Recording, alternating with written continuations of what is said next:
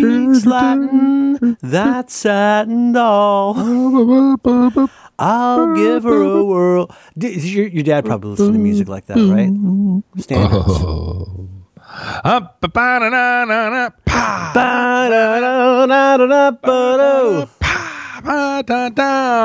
Speaks Latin. Oh man! Last minute, you got to get a rhyme in there. Your dad, but that's the kind of music your dad enjoyed. I know you like Count Basie. It was one you've mentioned a lot. But so he liked big bands. Oh, the big bands. Tell me more about that. Well, he was that you grew up hearing. Like when music was on, he was putting on stuff like that. Yeah, I posted the other day on Instagram that my dad was a member of the Washington Crew 4 years after the Boys in the Boat. Okay. So he joined the Washington Crew in 1940. Okay. And then he was he started the University of Washington in 1940. He joined the crew. He was on the JV crew. Oh, this is the rowing thing. The rowing, that's like right. Like the Winklevosses. That's right. He's okay. No. At the time in Washington State, crew was the biggest sport of all sports. What? And yeah, the whole city turned out, front page news and because the Washington Crew had won the Olympics in 1936. Have you not seen Boys in the Boat? No, it keeps coming up in my recommendations. Should I watch it? Oh, you really should. You really should. I think it's like Frontline or American Experience, so I'll give it a spin. If you want to know the story, I thought it was about English people. No, it's about It's about crushing English people's dreams with Seattle power. And you're saying this is the year in was it Munich? Yeah, Jesse Owens and Adolf Hitler. Adolf H. Hitler. Yeah. And the thing is, it's the University of Washington and Seattle, Washington, that basically set the stage to destroy Hitler. Only 10 years later. They created the conditions. Only 10 years later. A lot of people say the war started in 1937. He started a war, but it's not their fault. No. Where did you go? No, I'm here. I'm just realizing how horribly I'm interrupting you. Are we having latency maybe? Merlin. Okay, you are there. Hello. Let's try again. Merlin. Okay, well, I lost you.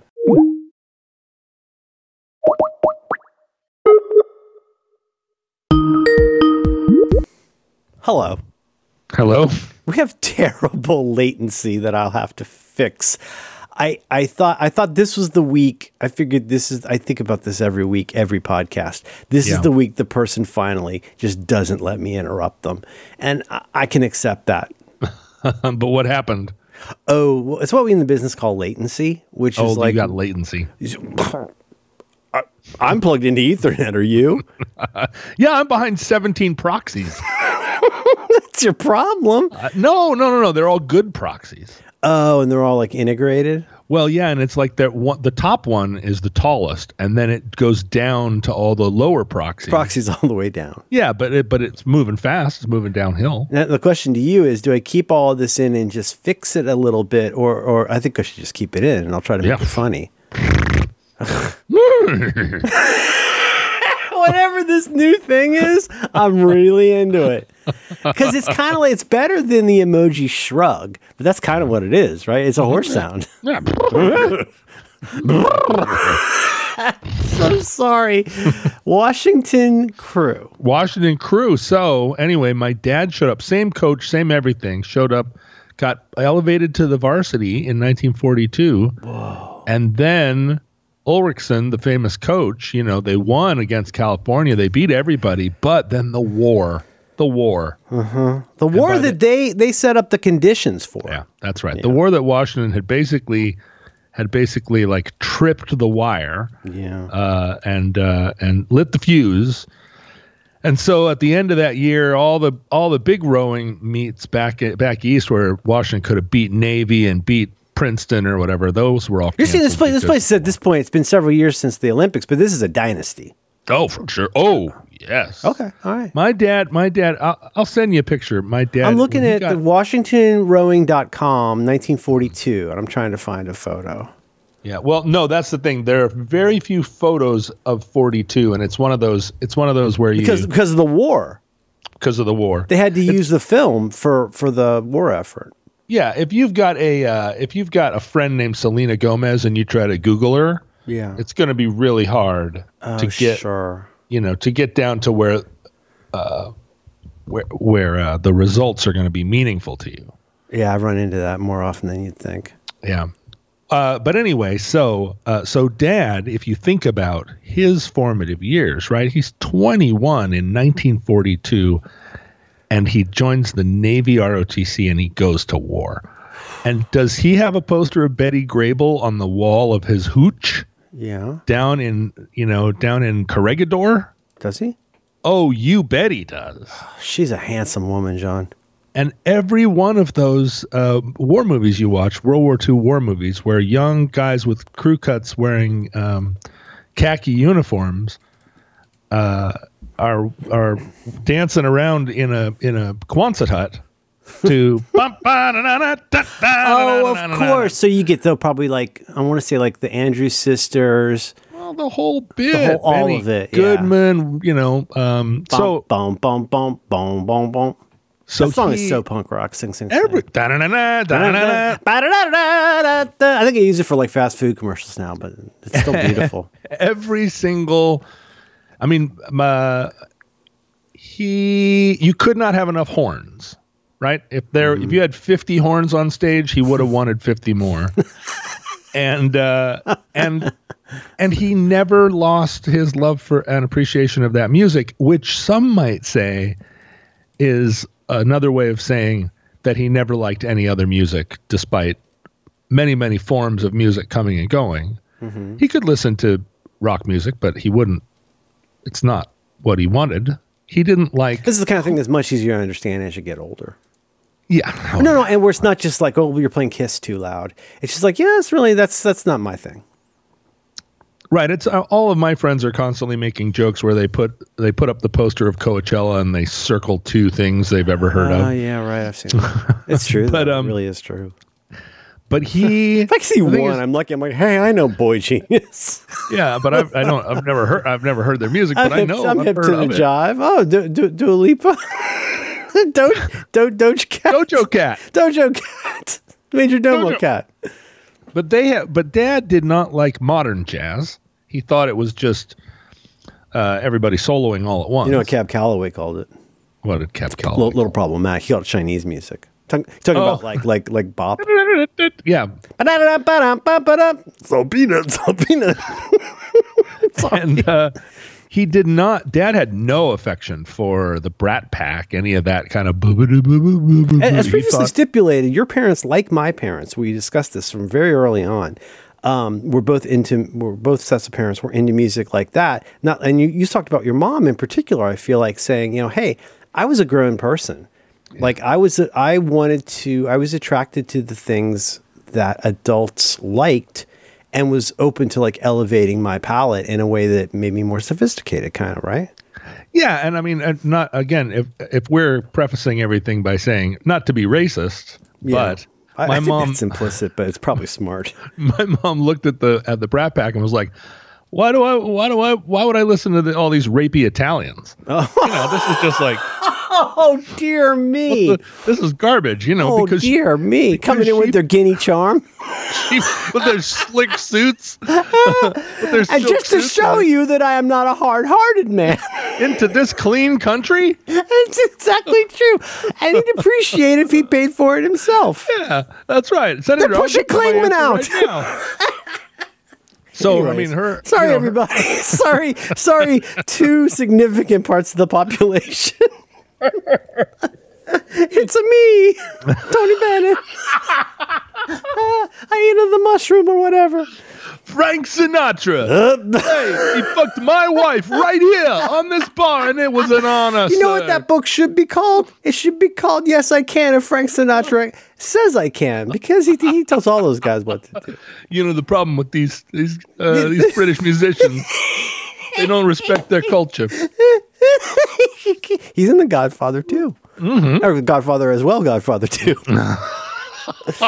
Godfather 2. I don't want to sound racist, but he plays obese Clemenza. Oh, when he's young. Clemenza, of course. Clemenza. And then Clemenza wanted too much money to be in Godfather 2. Right. He's the rug-stealing Clemenza. Yeah. They was all real proud of you, Mike.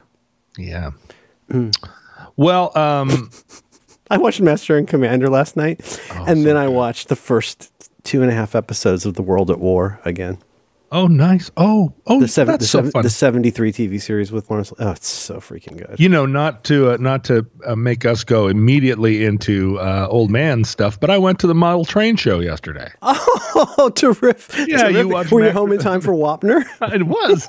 You watched Master and Commander for the 40th time, and then a 1970s documentary. You better hold fast. Yeah, and then I was busy going choo choo. How'd that go? Was it all the same scale, John, or were there different scales? Merlin, I don't know if you know about the scale wars. I feel like there's H, HO, and BO are 3 that I remember. No, they're nowadays. So boy. Oh yeah. This is that's my Les Paul. That's nowadays. The thing where I know a lot about a thing where it's not really a thing anymore. Well, I mean, there's always going to be HO, just as there's always going to be an American flag flying over the Capitol. Thank you. And there's always going to be some, I don't know, some 400-year-old man that's still building Lionel train sets. Yeah. I don't know who those vampires are. They'll never die. Who has? I'm going to be really clear. I do not find it unattractive. I don't have the space for it. It's already bad enough with the 3D printing. I'm serious though. Like when I see people who make a whole environment on a big piece of plywood, I'm very attracted. But here's what's happening in the industry. Here's what's happening in the train culture. First of all, Lego trains, a certain segment of the people, and it's younger neckbeards, obviously. Lego trains are beautiful things. They're really beautiful. All new to me. And is there a fairly standard way that they power those? Or does everybody do their own thing, like Soapbox Derby? No. They're Lego actually makes train sets in Lego scale. They're not in They're not in HO or N or any of the other scales. They're in nothing. I do not need to know. L. Okay. They're in L scale. Because we haven't done Thomas trains in 10 years. Oh yeah. We bought the powered ones. We had 4 or 5 powered ones. So I am looking that up right now. So that's been ascendant. You're saying? Oh, well, I mean, when you see someone who has built an entire Lego train set, what you find is that it is compatible with all Lego buildings, all Lego worlds. And so this is not that expensive. Well, and considering that it interacts with all your pre-existing Legos. Exactly. It's backwards compatible with your Lego and your Duplo. At this train event, the Lego train, which took up about an acre of land, at one point goes into a Lego city that has Lego skyscrapers. Oh, my God. Lego skyscrapers that were 15, 20 feet tall, modern, all glass skyscrapers. I can't believe it never occurred to me till now. It makes so much sense. Oh, yeah. And you can do old-fashioned. You can do super modern. You can do European town. You can do American country town. Just let the Legos drive the train set, right? Instead of the train set driving the Legos. Oh, boy, that's good. So that's a whole universe. And model train people are like, okay, it's what we've been doing all along. Right. This sounds like a major potential fracture. But the fracture is everyone else building model railroads is 80. Yeah. And then over there at the Lego set, there's a bunch of 35-year-olds and all the kids, right, are just like, oh, my God. And, and of course they do all the... This Orient Express is pretty sweet. They're amazing, right? Somebody built a Lego Space Needle that was basically to scale. Yeah. And then at the top they put a little Jimi Hendrix standing up there, a little Lego Jimi Hendrix. Like King Kong. And he was up on the top. Sure. Yeah. All of the kids walked by, and I heard them one after another, like, there's a little guitar player on Space Needle. What's he doing? Oh, my God, guitar player up there. And I just thought, well, this is the greatest, right? Mm-hmm. But then the new deal, many, many years ago, they introduced the N scale, which is small. N scale, which is small. Oh, I see. But still very detailed. It's 1 to 160.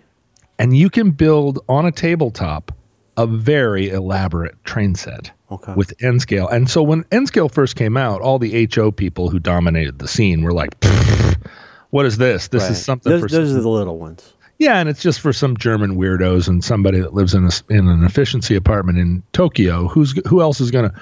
A train set should be the entire basement. Right. But it's a form of manifest destiny.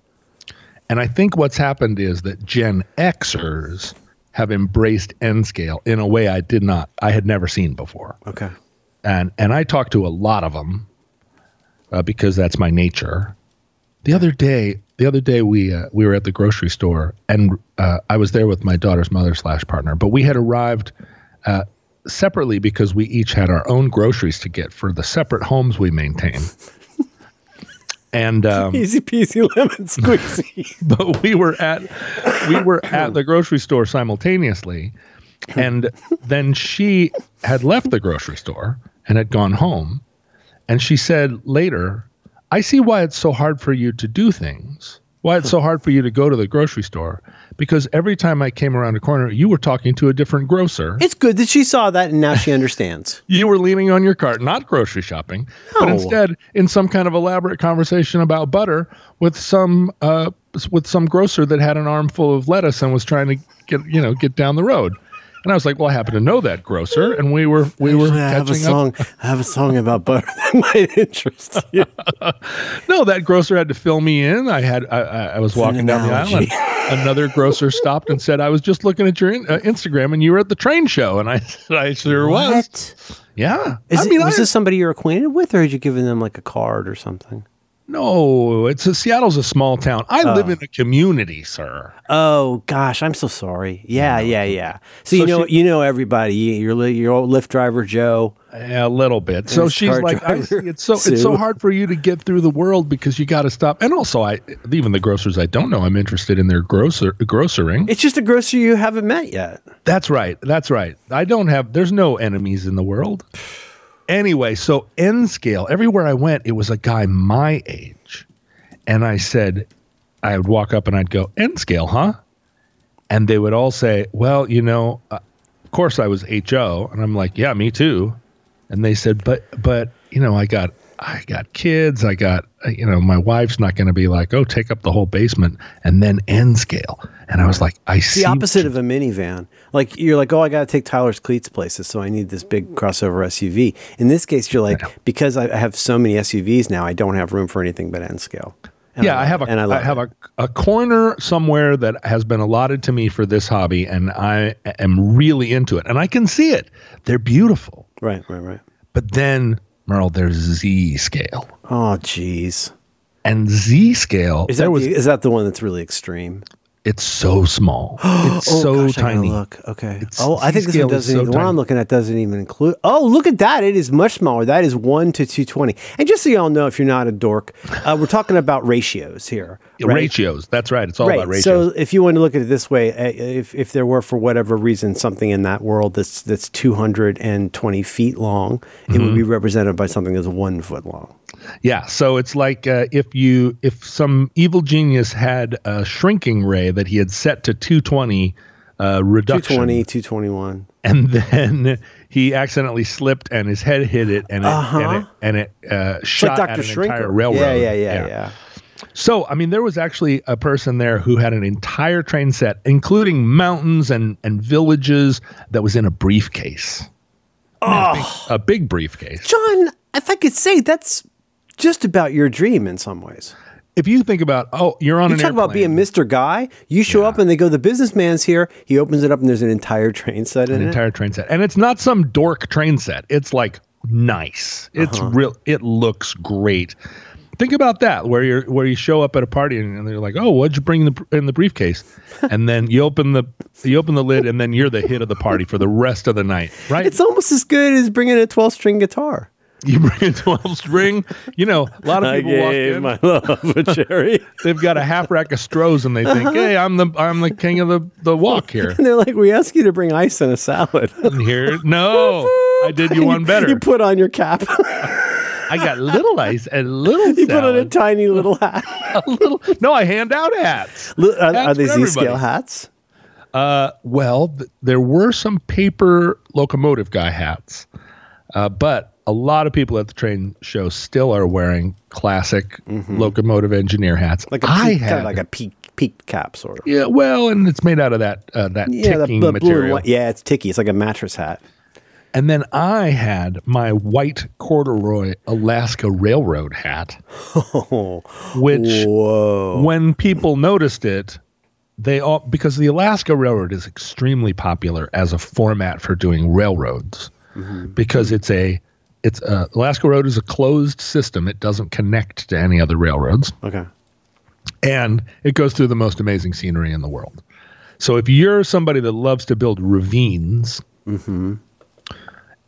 the Alaska, or even if you're somebody that wants to build like a switching yard, the Alaska Railroad switching yard is very small, very manageable. You could build it on a piece of plywood, and it would be, there's an old train station, there's a bunch of car barns, there's a roundhouse. So people love it, and the livery is beautiful. All the logos, all the colors. That's the color pattern, almost like the way you like have FSU is garnet and gold, or livery is also like race cars and stuff, right? That's right. That's right. Okay. Wow. So I had my hat, and a lot of times when somebody saw it, they would frantically reach into their pocket and pull out some Alaska Railroad button or some, they'd flip their hat around and it said Alaska Railroad on it. Like it's a real train person thing. Hat brother, yeah. Yeah, where it's like, Alaska Railroad. And then, of course, I got the top story of all. Like, oh, yeah, you into the Alaska Railroad? Oh, yeah. Oh, yeah, me. You ever ride on the back of one of those, throwing paper you just set on fire? Huh? I've got an Alaska Road based train set, but I built it in the 70s. Before, when you were just riding a skateboard. For real, were you doing this when, did you have any of these? Because they're a little bit costly. But like did you actually have powered trains? When my dad when he got his job as the chief counsel of the Alaska Railroad, the first thing he did was buy me a train set and have it custom outfitted with Alaska Railroad. Are you kidding me? Before that was That's even so a much thing. cooler than me giving my kid a podcast metrics account. And looks like we're at some drop off after the ad. when I was living with him, so when I lived in Seattle, he bought this, and my mom said, "There's nowhere for this train set. We're a humble people who live in a mid-century flat roofed house with no basement. There's no place for this." Yeah. And then her boyfriend, Bobby, took the challenge and said, "Oh, I've got a solution." And he built a train set that was on chains that you could raise up until it was flat against the ceiling. Oh, today they call that a home hack. And then we'd lower it down. You raise it up. It's like a transportation portcullis kind of. It's like a whole platform, and you raise it. Wow, Bobby sounds handy. Bobby was great. Mom's favorite boyfriend of all time. Bobby was Susan's. She thought of him as a stepdad. He was great. Bobby was great. But then when I moved up to Alaska, my dad and I lived in a 3-bedroom condo, and it was just the two of us. So one of the bedrooms was the train room. Oh my God. And not only did it have... He's not against this. He's for this. Not only did it have a full train set built in it, and he would come home from work sometime with some craftsman at the railroad who had built a new little Alaska Railroad locomotive based on the ones that were right outside his window. Oh my God. And Dad would come home with these things in a little box and be like, "Look what I got." That's insane. Also, he was coming home because my dad loved every Grocer and loved As previously discussed, your father also was like a pretty legendary talker. Oh, and he would. I think at one point you said that he was a guy who would fix his plane who was in, I want to say, Nevada. But there was the guy who fixed his plane. He would just kind of go there so he could visit with the guy. Yeah, it was down in Alturas, California, northeastern California. He'd go down there just to, it's a 4-day trip or whatever, go down just that seems less crazy to me all the chat time. with this guy. I know, right? At the time, I was like, Dad, you flew over 20,000 aircraft mechanics in order to get to this guy, Cliff Hudson. No, Cliff Hudson was a bush pilot in Talkeetna. No, I forget what this guy is. That's okay. But Dad was, and I just thought, it was like, what are you doing? Alturas is nothing. It's like a cowboy town that fell in hard times. And my dad was like, well, he's got his hangar out here because it's cheap. Mm-hmm. But I like that you're also, you've adapted this to be his voice before he got the voice that we. Yeah, he was a younger guy. He was not. It wasn't quite where he had his later voice. He just beginning. I miss when you do that voice. He was only 60 at that point. He was not like 80. Had you check the livery? But he'd go out to the shops, and those guys out there would hand him things. He would come home with the old switching lights that used to be oil fired. Oh my God. And they're like, they were just going to throw them away. Well, or they're just lying around in the corners. And so they're like, Dad's like, oh, that's nice. And they're like, take it. So I had in the train room, not just my train that was gradually being built. Oh my gosh. But also all these 1920s railroad lamps that were 3 feet tall, it was decked out, signs on the wall that said railroad crossing, the whole thing. Oh my goodness. Well, then my sister moved in with us. Oh, jeez. And whom we love. We love her. And without any hesitation, I said, well, I'll live under the train set. And so Susan got the bedroom, and I put a mattress under the train. And that's how I went through sixth grade. That's not true. Living under a train set. And your father let that happen. Loved it. You had like a little bivouac down there. So I would crawl under the train set and had my little bed and blankets and stuff and lived under there. This is not a story I've ever told. Nobody knows about. It's so cool. It's ridiculous. No, some people may go, ha ha, like you have enthusiasm for something. I think that's so cool. And I think it's cool that you got away with, however long, that you got away with sleeping under it for some period of time. Well, and so, but here's the attention deficit disorder issue. Not disorder. I don't even want to call it a disorder anymore. The attention deficit advantage, ADA.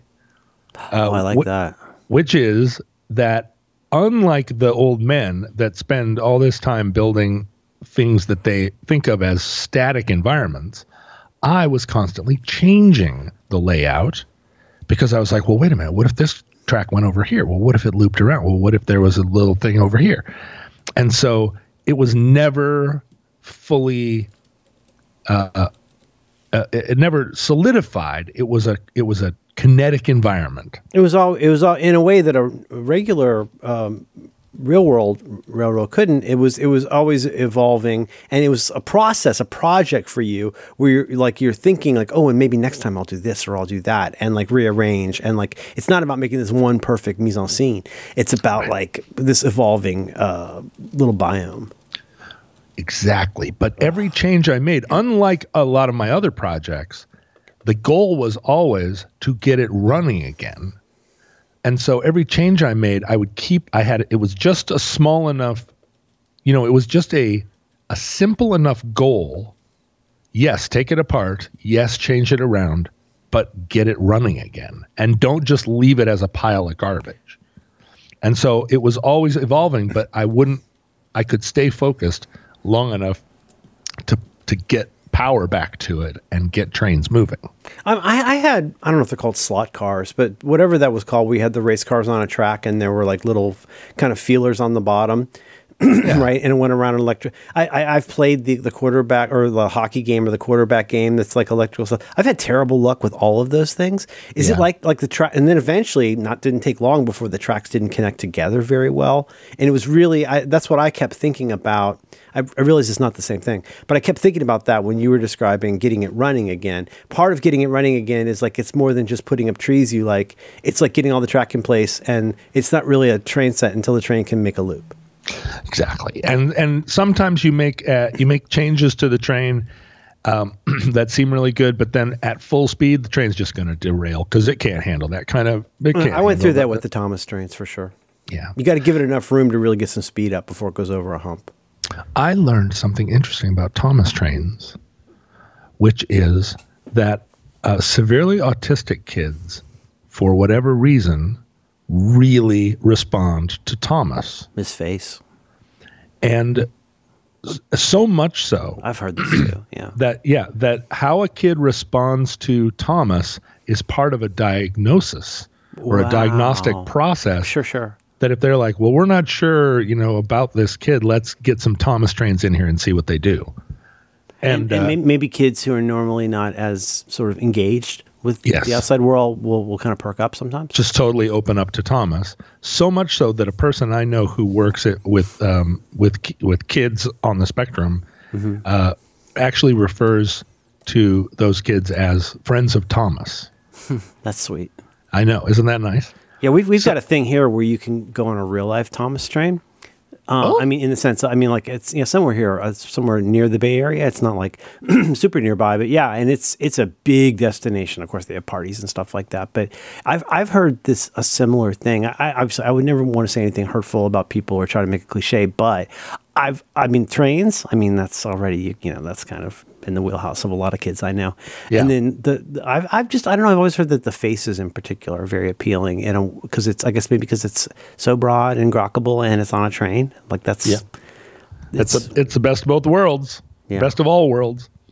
And so anyway, but I was there at the train show with my daughter, and of course she's already like, Dad talks to every grocer, and now he's here. That's a dream come true. All these strange men are all wearing the same hat, and they're all building these incredible things. And so she was very engaged for a while. Is she a Lego kid? Well, yes. And so we got over to the Lego. I asked that partly because of the Lego set, but also just because if you're somebody who's into Legos, I think that is definitely an entree into things like the way I'm interested in miniatures.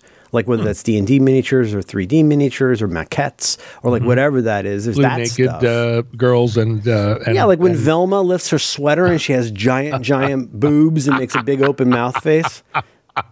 I went to that guy's thing to get something to help me with my PTFE tubes and make sure they aligned correctly and didn't withdraw the filament incorrectly and get clogged. But then he also had something he'd made. It was Velma, and she was pulling up her sweater, and she had huge boobs and was making an O face. Yeah.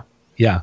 Well, at the time, in the Scooby-Doo era, as we call it, Velma was like the kind of comically dumpy, unpretty nerd. It's Ginger and Marianne all over again. But as time has gone on, that has become the model of a totally sexy sex pot, and all of the people. I think it's partly like Ghost World. Like the Thora Birch character, where Thora is basically a Thelma. And then all of a sudden it's just like, well, Thelma, the amount of Rule 34 Thelma material that's out there is Valentine's Day is coming up, just so you know, and every occasion of any kind really brings out a lot of enthusiasm on the 3D printing sites, which I'm not here to yuck on a yum, but sometimes it is very, very funny. And I'm this close. I don't want to shame people, but I'm this close to curating a collection of, I'm going to call it Thanks Honey. And it's a collection of things you can print out to give your wife or girlfriend for Valentine's Day. And you know those little, like a canonical, like a ticket you'd get at a carnival. It's got the 4 kind of scooped out corners. You print out 2 of these tickets to Pound Town, and you can give that. You can say, Happy Valentine's Day. Here's 2 tickets to Pound Town I printed for you. Now that's on the same machine I used to make that Christmas ornament for you, and the spoon holder you don't use. Got it all here. I can't laugh because I've just talked for 20 minutes about going to the train show. It's an entree to two things. It's if you like Lego, I think it's an entree to, which is a very likable thing, and it's something I think a lot of kids, more than when I was a kid, are into Lego now for a variety of reasons. But whatever. But it's an intro to stuff like, obviously, it's if you're interested in things like these sets and these trains, but in the miniatures, like I used to just like looking at the little dudes holding the lantern next to the tree. Yes. Some of my favorite stuff was like, oh my God, there's an ice cream stand. That was the stuff that really appealed to me. And somebody wanted to talk about like how like smoothly the train was moving, which is interesting to me now, but was not at the time because I wasn't part of the culture. Yeah, well, and I love those too, right? And I think what my daughter loved was she already plays with Legos, and the idea that there could also be a train running through there, and all of her little town that she is working on all the time could have like some context, like this isn't just some little town. This is like a working thriving community. Thriving community. So I think I got her at least the idea. And the thing is, once you see a Lego train in action, you can't help but go, "Why? I've been wasting. What have I been doing?" Yeah, what have I been doing this whole time? It's like when I used to use a Mac before, I used a Mac for 15, 16 years before I was ever on the internet. And like now, I have to imagine now if you put a Mac in front of somebody and sat down and they're like, well, where's the stuff? And you're like, well, it's all on there, all your apps, all your files, and also you can print if you need to. And they're like, yeah, but like where's the rest of the world? Right? And with a Lego train, oof, that's a lot of the world that is in the palm of your hand now. Yeah, and you could do a space train for that matter. I mean, you could do a super train because it's Lego. Right. Wait a minute, why has no one built a Lego super train? And why are we not making any money from it? This seems like a thing where right now, somewhere in the Going Places gang, in the Roddick on the Line verse, right, someone has just swept a pile of papers off of a table. Yeah. And if I weren't recording a podcast right now, I would not be recording a podcast right now. I would be going home and I would be bringing up the tubs. Yeah, bring up the tubs. There are many. Bring up the tubs. So many tubs. Yeah, the tubs. Oh, God, my wife would love that. Crockett's and tubs. Dear me. Yeah, something's coming in the air tonight. Don Johnson. He came in the air.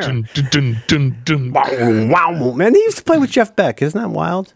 All those guys knew each other. Yeah. Highway Jam. That was his, I think, Highway Jam. Freeway Jam. He had some kind of jam. Yeah. Did you ever see have we talked about the video real quick for Jan Hammer? And we must have talked about this. You talked about Journey last week, or we talked about Journey. Have you ever seen, remember, not HSAS, but that's Hager, Sean, Aronson Shreve. And I've met Michael Shreves. What, really? Yeah. Did you ever meet one of the Hall brothers? You mean Daryl Hall and John Hall? And John Hall. No, I was thinking of Hans Hall's sons played with David Bowie, and they were like a really good rhythm section. Oh no, I didn't meet them. I didn't meet the Hall brothers. And what was I saying about trains? You were saying, my goodness. I would be all over. I'm looking at old Thomas Train photos because I would go in and I could send you one right here. Here's one right off the dome, which is like I would introduce my stuff into the mix. So, for example, here you'll see my action figure of Walter Sobchak from The Big Lebowski. Yes. And how is he going to interact with Thomas? Well, if you see there, like, oh, hello, he did not watch his buddies die face down in the mud to let this train go by. He's twice as big as your coffee cup. The scale is different, and I'll own that. Okay, so you like real talk. You think there were things about it she liked? Well, what happened? What had happened? Was we went to the state fair this year. And I'm starting to give the impression that I take my daughter on crazy missions to like watch people quilt, and it's not wrong. I do. Mm-hmm. I also make her stand there while I talk about butter, but you don't let her eat any. No. And, and I take her to the top of high rises where I know the elevator operator, all this stuff that my dad did for me. Take her to the Washington State Senate and make her sit. It's a legacy. Yeah. Listen to them pass bills. So we were at the state fair and my daughter's mother/partner was there with us. And I was walking around the craft barn Because we go, I've got a limited amount of interest in looking at 1,000 jars of pickled herring because you can't taste them. You're not in the community. Yeah, how the hell are you gonna? Who cares? But we go. I can't even tell you which one's a better goat. Well, okay, so that's a thing. Yeah, I don't know. I watch those dog shows and I get so mad because they're all precious angels. How can you say that one border collie is better than another border collie? They have their reasons. I know when they touch its wiener and they look at its teeth, and then somebody with cankles runs a little bit. Yeah, right. And then I guess they shake it. I don't know what they do. They're not snow globes. They shake the dog. I would expect less of a rattle and more of a rumble. From they shake it and see what it does. Rhodesian Ridgeback. Oh.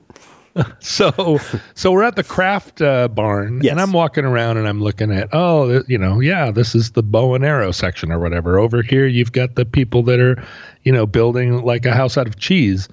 And I looked around, and my daughter had found the looms, and there were 6 people back behind a little like barrier who were working looms and spinning wheels. Mm-hmm. And so she's, gotten into knitting a little bit. And so it was just like, what is going on over here? And the people working the looms and spinning wheels were all too happy to explain to her what they were doing, and invited her back behind the barrier and were like, here, you try. And I was like, she's going to prick her finger and go to sleep, and then it's going to be this whole thing. Rumpelstiltskin is my name. They tear yourself in two. And they said, no. Remember that he stamped his foot and tore himself in two? He did. He was so mad. That guy's so crazy. He was so mad. Ooh. But then I was like, where's your mom? And she was like, I don't know. I'm here watching people make yarn. And so I'm wandering around. I'm like, where did she go? And then I see her, and she's in the miniature dollhouse section. Oh. And she's walking around looking at the dollhouses. I've never seen this look on her face. Oh. Did she have or want doll things as a kid? Well, this is something I don't know. Her mother's a seamstress, and so her house is just full of wedding dresses, and there's like fabric everywhere. Right. But I had never seen in her what was happening here. And I walked up cautiously and was like, you like the dollhouses, huh? And she said, look at the little miniature carpets and it's got a little teapot and they've got drapes. And I was like, have you never seen a dollhouse before? I think they're hypnotic. Well, so at the end of this, she had clearly exhibited a willingness to go into the train set world of moms, which is dollhouse world. And so I found her a British magazine all about making mid-century modern dollhouses. Oh my God, you're a good partner friend. And I gave it to her for Christmas. And so she's looking, and it's like an Ames chair, except it's for little. There was one in a window. So West Portal, that place you bought a pair of shorts one night? I do. I know West Portal. But I'm so happy to see this has come back for Christmas. But there was this real estate office that always had a dollhouse in the window all the time. And it was fun to look at, but what was really fun about it, and you can understand why, it's a place for kids whose parents are at the real estate place to have some kind of diversion and keep them busy. And so It was different every time we walked by. And there was this woman, cool. There's a little woman petting a horse. And sometimes there was no horse, so there's nothing she was petting because somebody moved the horse. But they had this little tiny bucket of, and I'm talking, this has got to be I don't know what kind of scale it is, but the whole 3-story thing is 6 or 8 feet tall. But I was always obsessed with this tiny little tub of bottled Coca-Cola with real looking ice in it. It's weird. I mean, moments snap together like magnets. You don't know the thing that's going to get you super interested in this stuff. Yeah, for me, it's always a lamp. That lamp looks like a lamp. It's even hanging there like a lamp. Yeah, it's so little. And I think little. When you brought this up to her, what was her response cool? Because you weren't going ha ha, you're a baby. It was more it was gentle, and you could tell that this is something that was interesting her. Well, one thing about walking around a crafts barn where everybody from Washington State has brought their doily or whatever the hell they worked on all year, And again, it's like some judges touch its penis and shake it, and then it's like, this is the best doily. Mm-hmm. You can't walk around that barn without being very humble about what it fascinates people. Because it's like, I mean, you not only pickled all this herring, but you brought it here, and we're prepared for that jar of pickled herring to go up against all the other herring picklers in the whole region. Yes. And you had confidence here, you know?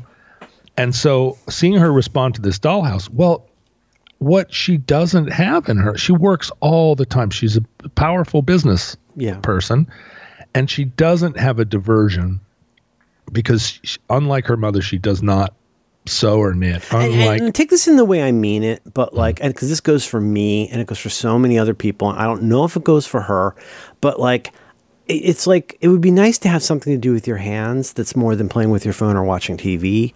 You know what I mean? Like something where like you go and do whatever you want. Like if you want to have HGTV on, that's your thing. But like, it's funny how engrossing it can be to have something like that. Lego's a really good example where like, you know, like there was one summer where my kid and I would do Lego every day and listen to the Adventure Zone. And like, it was just like this habit and a fun thing. And I think we both really liked it. And like to provide that for her and like a starter thing would be really cool. Well, and realizing that everybody loves Lego and she loves Lego.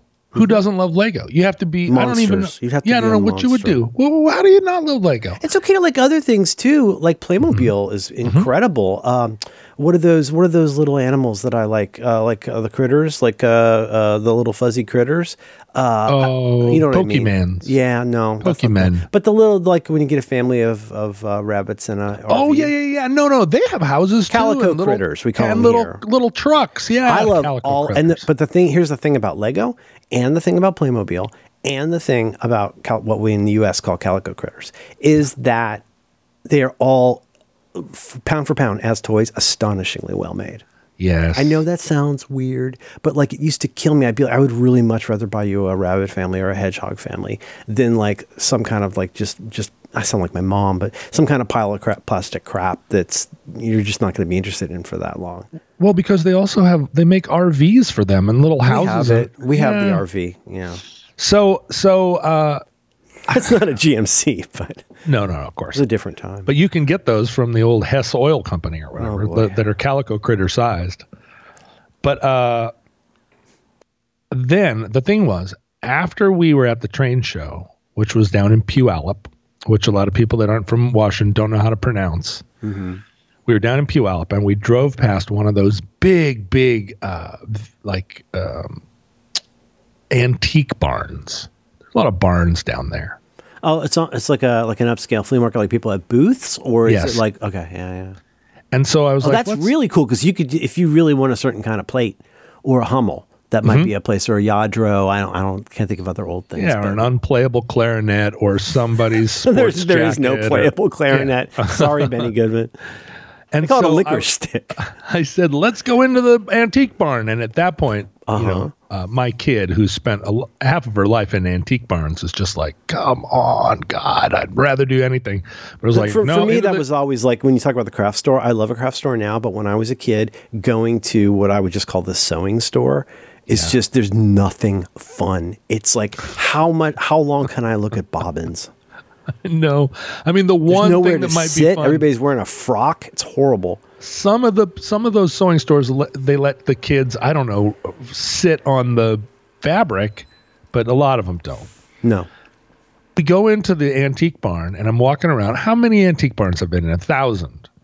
Yeah. But something had come over me where I walking around and I just felt like gradually it dawned on me that once an item has no practical use anymore, they're all the same. None of them have any value. Nothing in here has any value.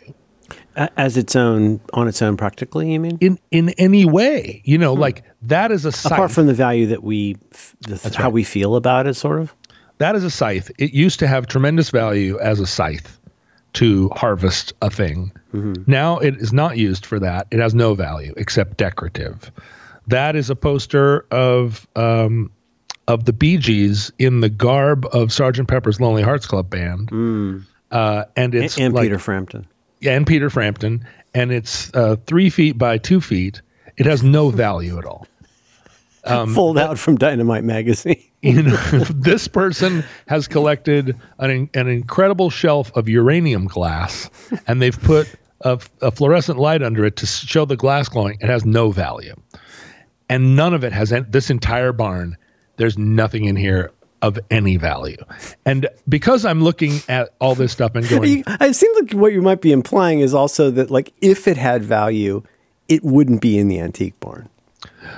Well, yeah, exactly. And I'm thinking about my own house and the things that I'm seeing in this antique barn that I have equivalents of in my own home. Oh, yeah, sure. Where I'm like, oh, wait, all those things that I'm like, but this... It's an heirloom. It's like, no, it has no value except what it does for you emotionally or whatever. And every one of these booths is some version of what will happen to my house when I die. It's just like, it's an estate sale. Oh, sure. Yeah. And everybody takes, and people come in and they're like... This is Mima's cutlery.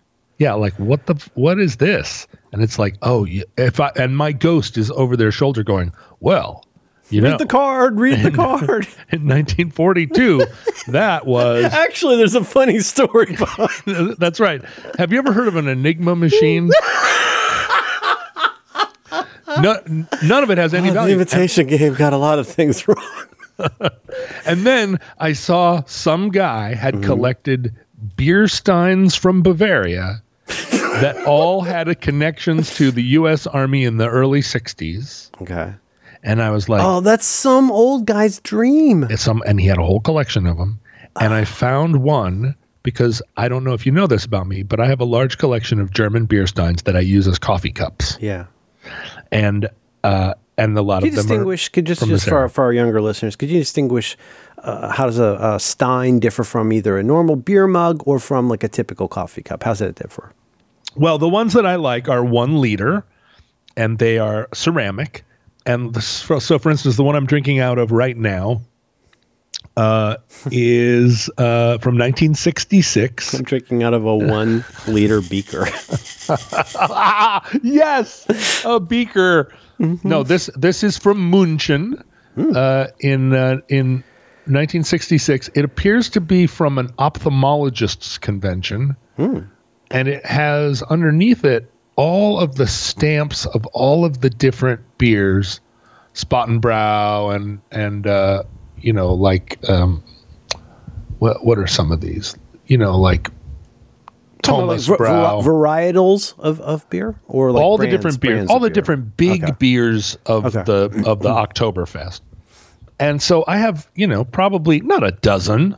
I'm not crazy. Not crazy, yeah. Probably 8. Of these. That's just one more than days of a week. There it is. And just because you can reuse them doesn't mean they aren't useful. I mean, read a book. As someone who loves coffee, I feel like a liter of coffee is a fine amount of coffee. I'm going to remember that. That is really interesting. A liter at a time. Okay. I'm not saying all I drink is a liter. I'm saying that you go from liter to liter. You've already said plenty. You can see next to Walter Sobchak, you can see my coffee cup I got in Hawaii, which is a pretty big coffee cup. It ain't no liter. A liter is generally the capacity of the bladder. Oh, interesting. I didn't know that. I don't think it works exactly like that. It isn't like 1 in, 1 out. But just so you know, if you've ever had to, like, let's say your wife's in the bathroom in the morning and you had to go pee in a 1 liter beaker. Let's say, for instance. But, like, you wouldn't want to do that necessarily first thing in the morning because you might be a little bit over capacity. Do you feel like your pee beaker and your coffee beaker are, like, in some kind of kosher shelving? I think this is for meat and milk. Yeah. Yeah, actually, it's on a shelf. It said "Daddy's urine glass." I'm not saying not to use it. It's just disclosure. It's legal. Yeah, I don't know how you'd have to wash it a lot of times to wash it out of your mind. Thank you for sharing that. And so, and do you keep those on on display, or are they in a cabinet? Okay. Nope, they're in the cabinet. They're treated like coffee cups. 8 steins. It's not like they don't have. It's not like they have lids and are. These are meant to be. Those are meant to have beer in them. You're not in the SA. Yeah, exactly. It's not some Yodelehi who Ein Prosit, ein Prosit. Yeah. No, these are working man's beer steins. Yeah. So I find a guy that's got a whole booth of them, and I'm already saying to myself, look, none of this has any value. This is all pure garbage. And there's so much stuff in it that it's one of those where you could walk around it, look at every booth, and then immediately walk around again and see 100% different stuff the second time you went around. Because the first time you went around, you looked at some stuff, and then the next time you came around, you're doing a fast, that initial kind of, I think I know what you're talking about. This is true in lots of places. Where you do the initial fast gloss, but then when you pass back by and like kind of like second order thinking, you like process it more. Like for me, it was always like, you make fun of the like, Cinzano posters or whatever, but I always did actually one time we were in Washington, we went to something like this, maybe near the fish place. And remember where there was I bought that Time magazine with Howard Hughes from when I was a kid. Yeah. I don't know if you remember that. I've always loved stuff. There's an amazing issue of Time magazine that was all about Howard Hughes when the book came out by that guy. And I still treasure that. I mean, I have not one, but not 20, but somewhere in between, newspapers about a man walking on the moon, which apparently happened. I'm just curious, and I don't want to continue to take you off this, but just out of curiosity for our listeners, have you any magazines for adult men who have vision impairment? Well, I do have. That seems like a really random question, but if there was a guy you knew whose sight wasn't what it used to be, are there any kind of men's magazines that you'd be able to give him while he's there to flip through? If you wanted to read the articles, which is, I think, why men buy magazines of that kind, I do have, a 4-volume set of Braille Playboys, which we've discussed before. Yeah. But in this case, here Jimmy Carter has lust in his heart. Huh. I'm going through, there was a rabbit, a weird swimming rabbit. Huh.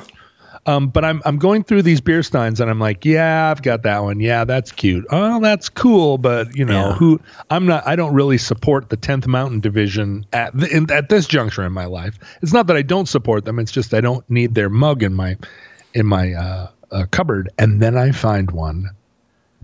I should have just kept walking, but there's one that has all the different regions of Germany, all the different states of Germany, if you will, the Hesse and Brandenburg and all these things, with their little shields, and it's all on a map of Germany with the lines and then the largest city of each region.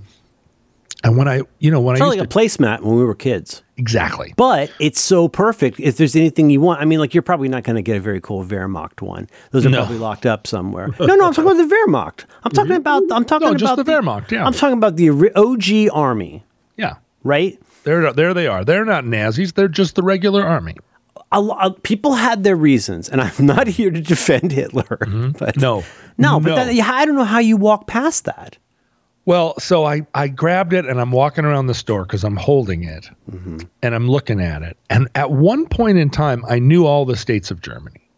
And I remember being on tour and our German label guy at one point it's called the Labelmeister. The Labelmeister. He said, why do you know the state? Why do you know the states of Germany better than I do? I'm not sure I could say all this. Monocle falls out. The different states of Germany. What is this? And I was like, I don't know. I don't know what your problem is. There's not 50 of them. There's a lot fewer. There's not that many. But I don't know. I couldn't name them all now. Schleswig, Holstein, and whatnot. And so Baden-Württemberg. So I said, I need this. This does have value because every morning when I drink my coffee, or not every morning, once a week, when I drink my coffee out of this mug, I can study the states of Germany. So it's a thing I need. I know it's not a thing I need, but it's like an extension course.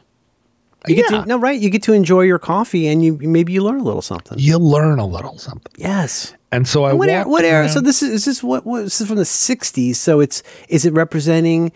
I don't know how much those German states have changed over time after the war. But after Napoleon? Oh, don't get me started. The seas are a battlefield. Oceans are a battlefield. Bonaparte. Old Boney's going to be coming around. Well, no, this map of Germany does not reflect the Iron Curtain. It is a map of a unified Germany, but I don't know if this is some kind of revisionist. So it butts right up against Czechoslovakia. Yeah, so if this is a 1960s version where they're like, we don't acknowledge that this is two countries, or whether it's like the fact that it's now two countries is not relevant to these states, or whether it's either. I don't think, or maybe it's evocative of a time when it all was one thing, which is, I'm given to believe, part of what drives a lot of German pride is, right, the having all of your lands.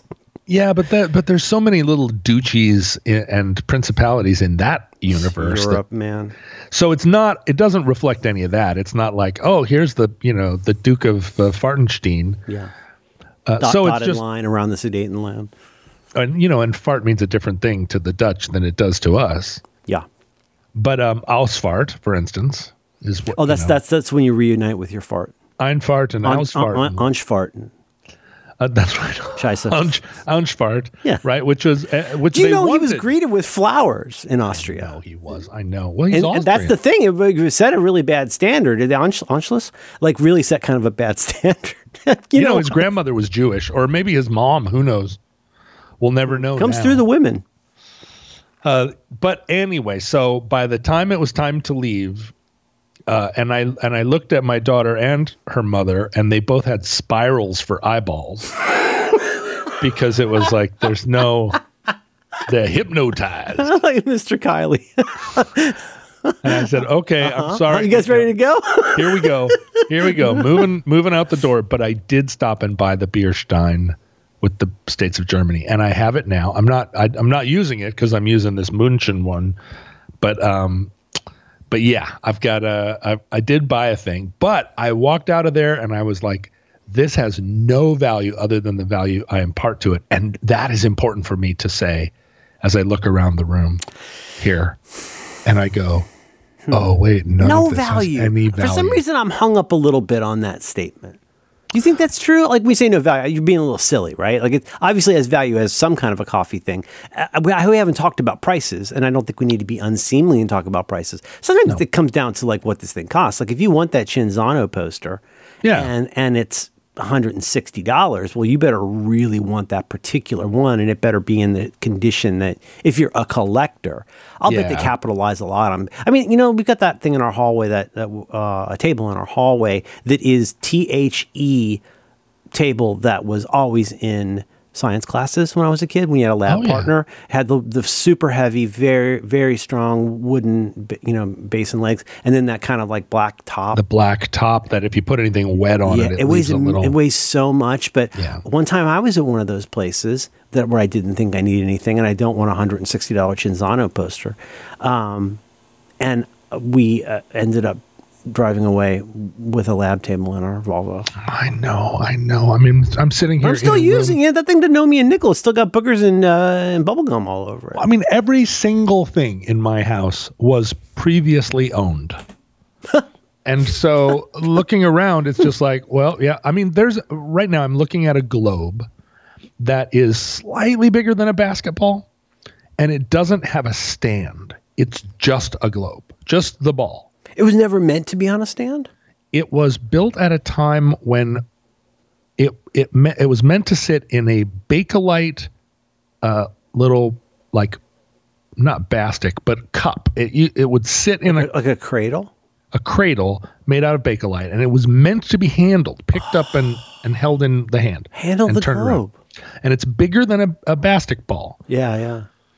And so I've had it for years. And for some reason, I don't know where it was living before, but all of a sudden it's living in the living room, and it's basically just in a corner of the couch. And anytime you sit down, roughly when from? So this is the thing. So I pick it up, and I have a lot of globes, and dating globes is like one of my fun things. Like, oh, you see a globe, an old globe. There must be ones where you can like quickly. There must be a heuristic where you can go. I don't know, what's Rhodesia called or whatever, right? Yeah, like there's got to be quickies where you can do that. Bosnia Herzegovina, maybe not. Like, but you're right, that kind of thing where you probably have a handful of things where you jump straight to it and go like, oh, even something like Alaska and Hawaii aren't there or whatever. Well, 100% there, but yeah, that's exactly how you do it. You immediately go to Africa and you go, oh, French West Africa, eh? Okay, I get it. French Indochina. So now then you go to Mongolia and you're like, what's Mongolia? What's the state of Mongolia? And then you're down in, there are various regions, right, where you can point at things and go, that didn't exist before this, but it didn't exist after this. So we know this is before we called it Mumbai. And so we're looking at the globe. Well, my daughter has this interest in geography. And so we're passing the globe back and forth. And I'm like, wow. See this here? Like this means that this was before this, but after, if this says United Arab Republic, then it means we're here. But if this says like Anglo-Egyptian Sudan, then it means we're here. And so we're going back and forth. And I had never spent that much time with this globe, but we both are kind of like increasingly and the more amazed. You look at it, if it were me, I can very much imagine that becoming more and more, not a mystery, but more and more of an adventure or a puzzle of like, yeah, but what about this and what about that? And there might be some that they missed. And like where you would try to like almost, not that it matters, but you would try to go like, I think this is from the first half of 1968 or whatever. Exactly right. And what I wasn't prepared for was we were pretty sure that it was, like, oh, this has got to be from pretty soon after the war. And we were, more and more amazed as we dug deeper into it. Like, oh, this seems like it's kind of from the war. And then that must have been a tough time for Globe people. Well, that's exactly right. And we were like extremely, it was getting weirder and weirder. And we realized that this globe was from 1939. Oh, come on. And I had no idea that I from had before. From the year, before the year war. that there was a couple things that happened by that point, but like by the time you've like committed to what's on that globe that's going to come out around 1939, that is an old world. It's an old world, and so we're looking at an Africa and a Central Asia that these borders are as you would have seen them at the very beginning of World War II. Jesus. And the thing is, the way this globe is, there's no other time like a snow globe. Yeah, it's kind of trapped in chronological amber. Yeah, we shook it, and then it snowed, and so all of a sudden, this border collie came out. This globe that had been bouncing around on the couch that was like, oh, it's another one of Daddy's globes, but it's but it's like a basketball because it doesn't have a stand. All of a sudden, we were both like, oh my God, like this is an artifact that you hardly ever see. Yeah. A thing from that moment. And I have no idea. I don't remember what thrift store I bought it in. No. And I had never spent the time. I looked at it and I was like, oh, this is a beautiful thing.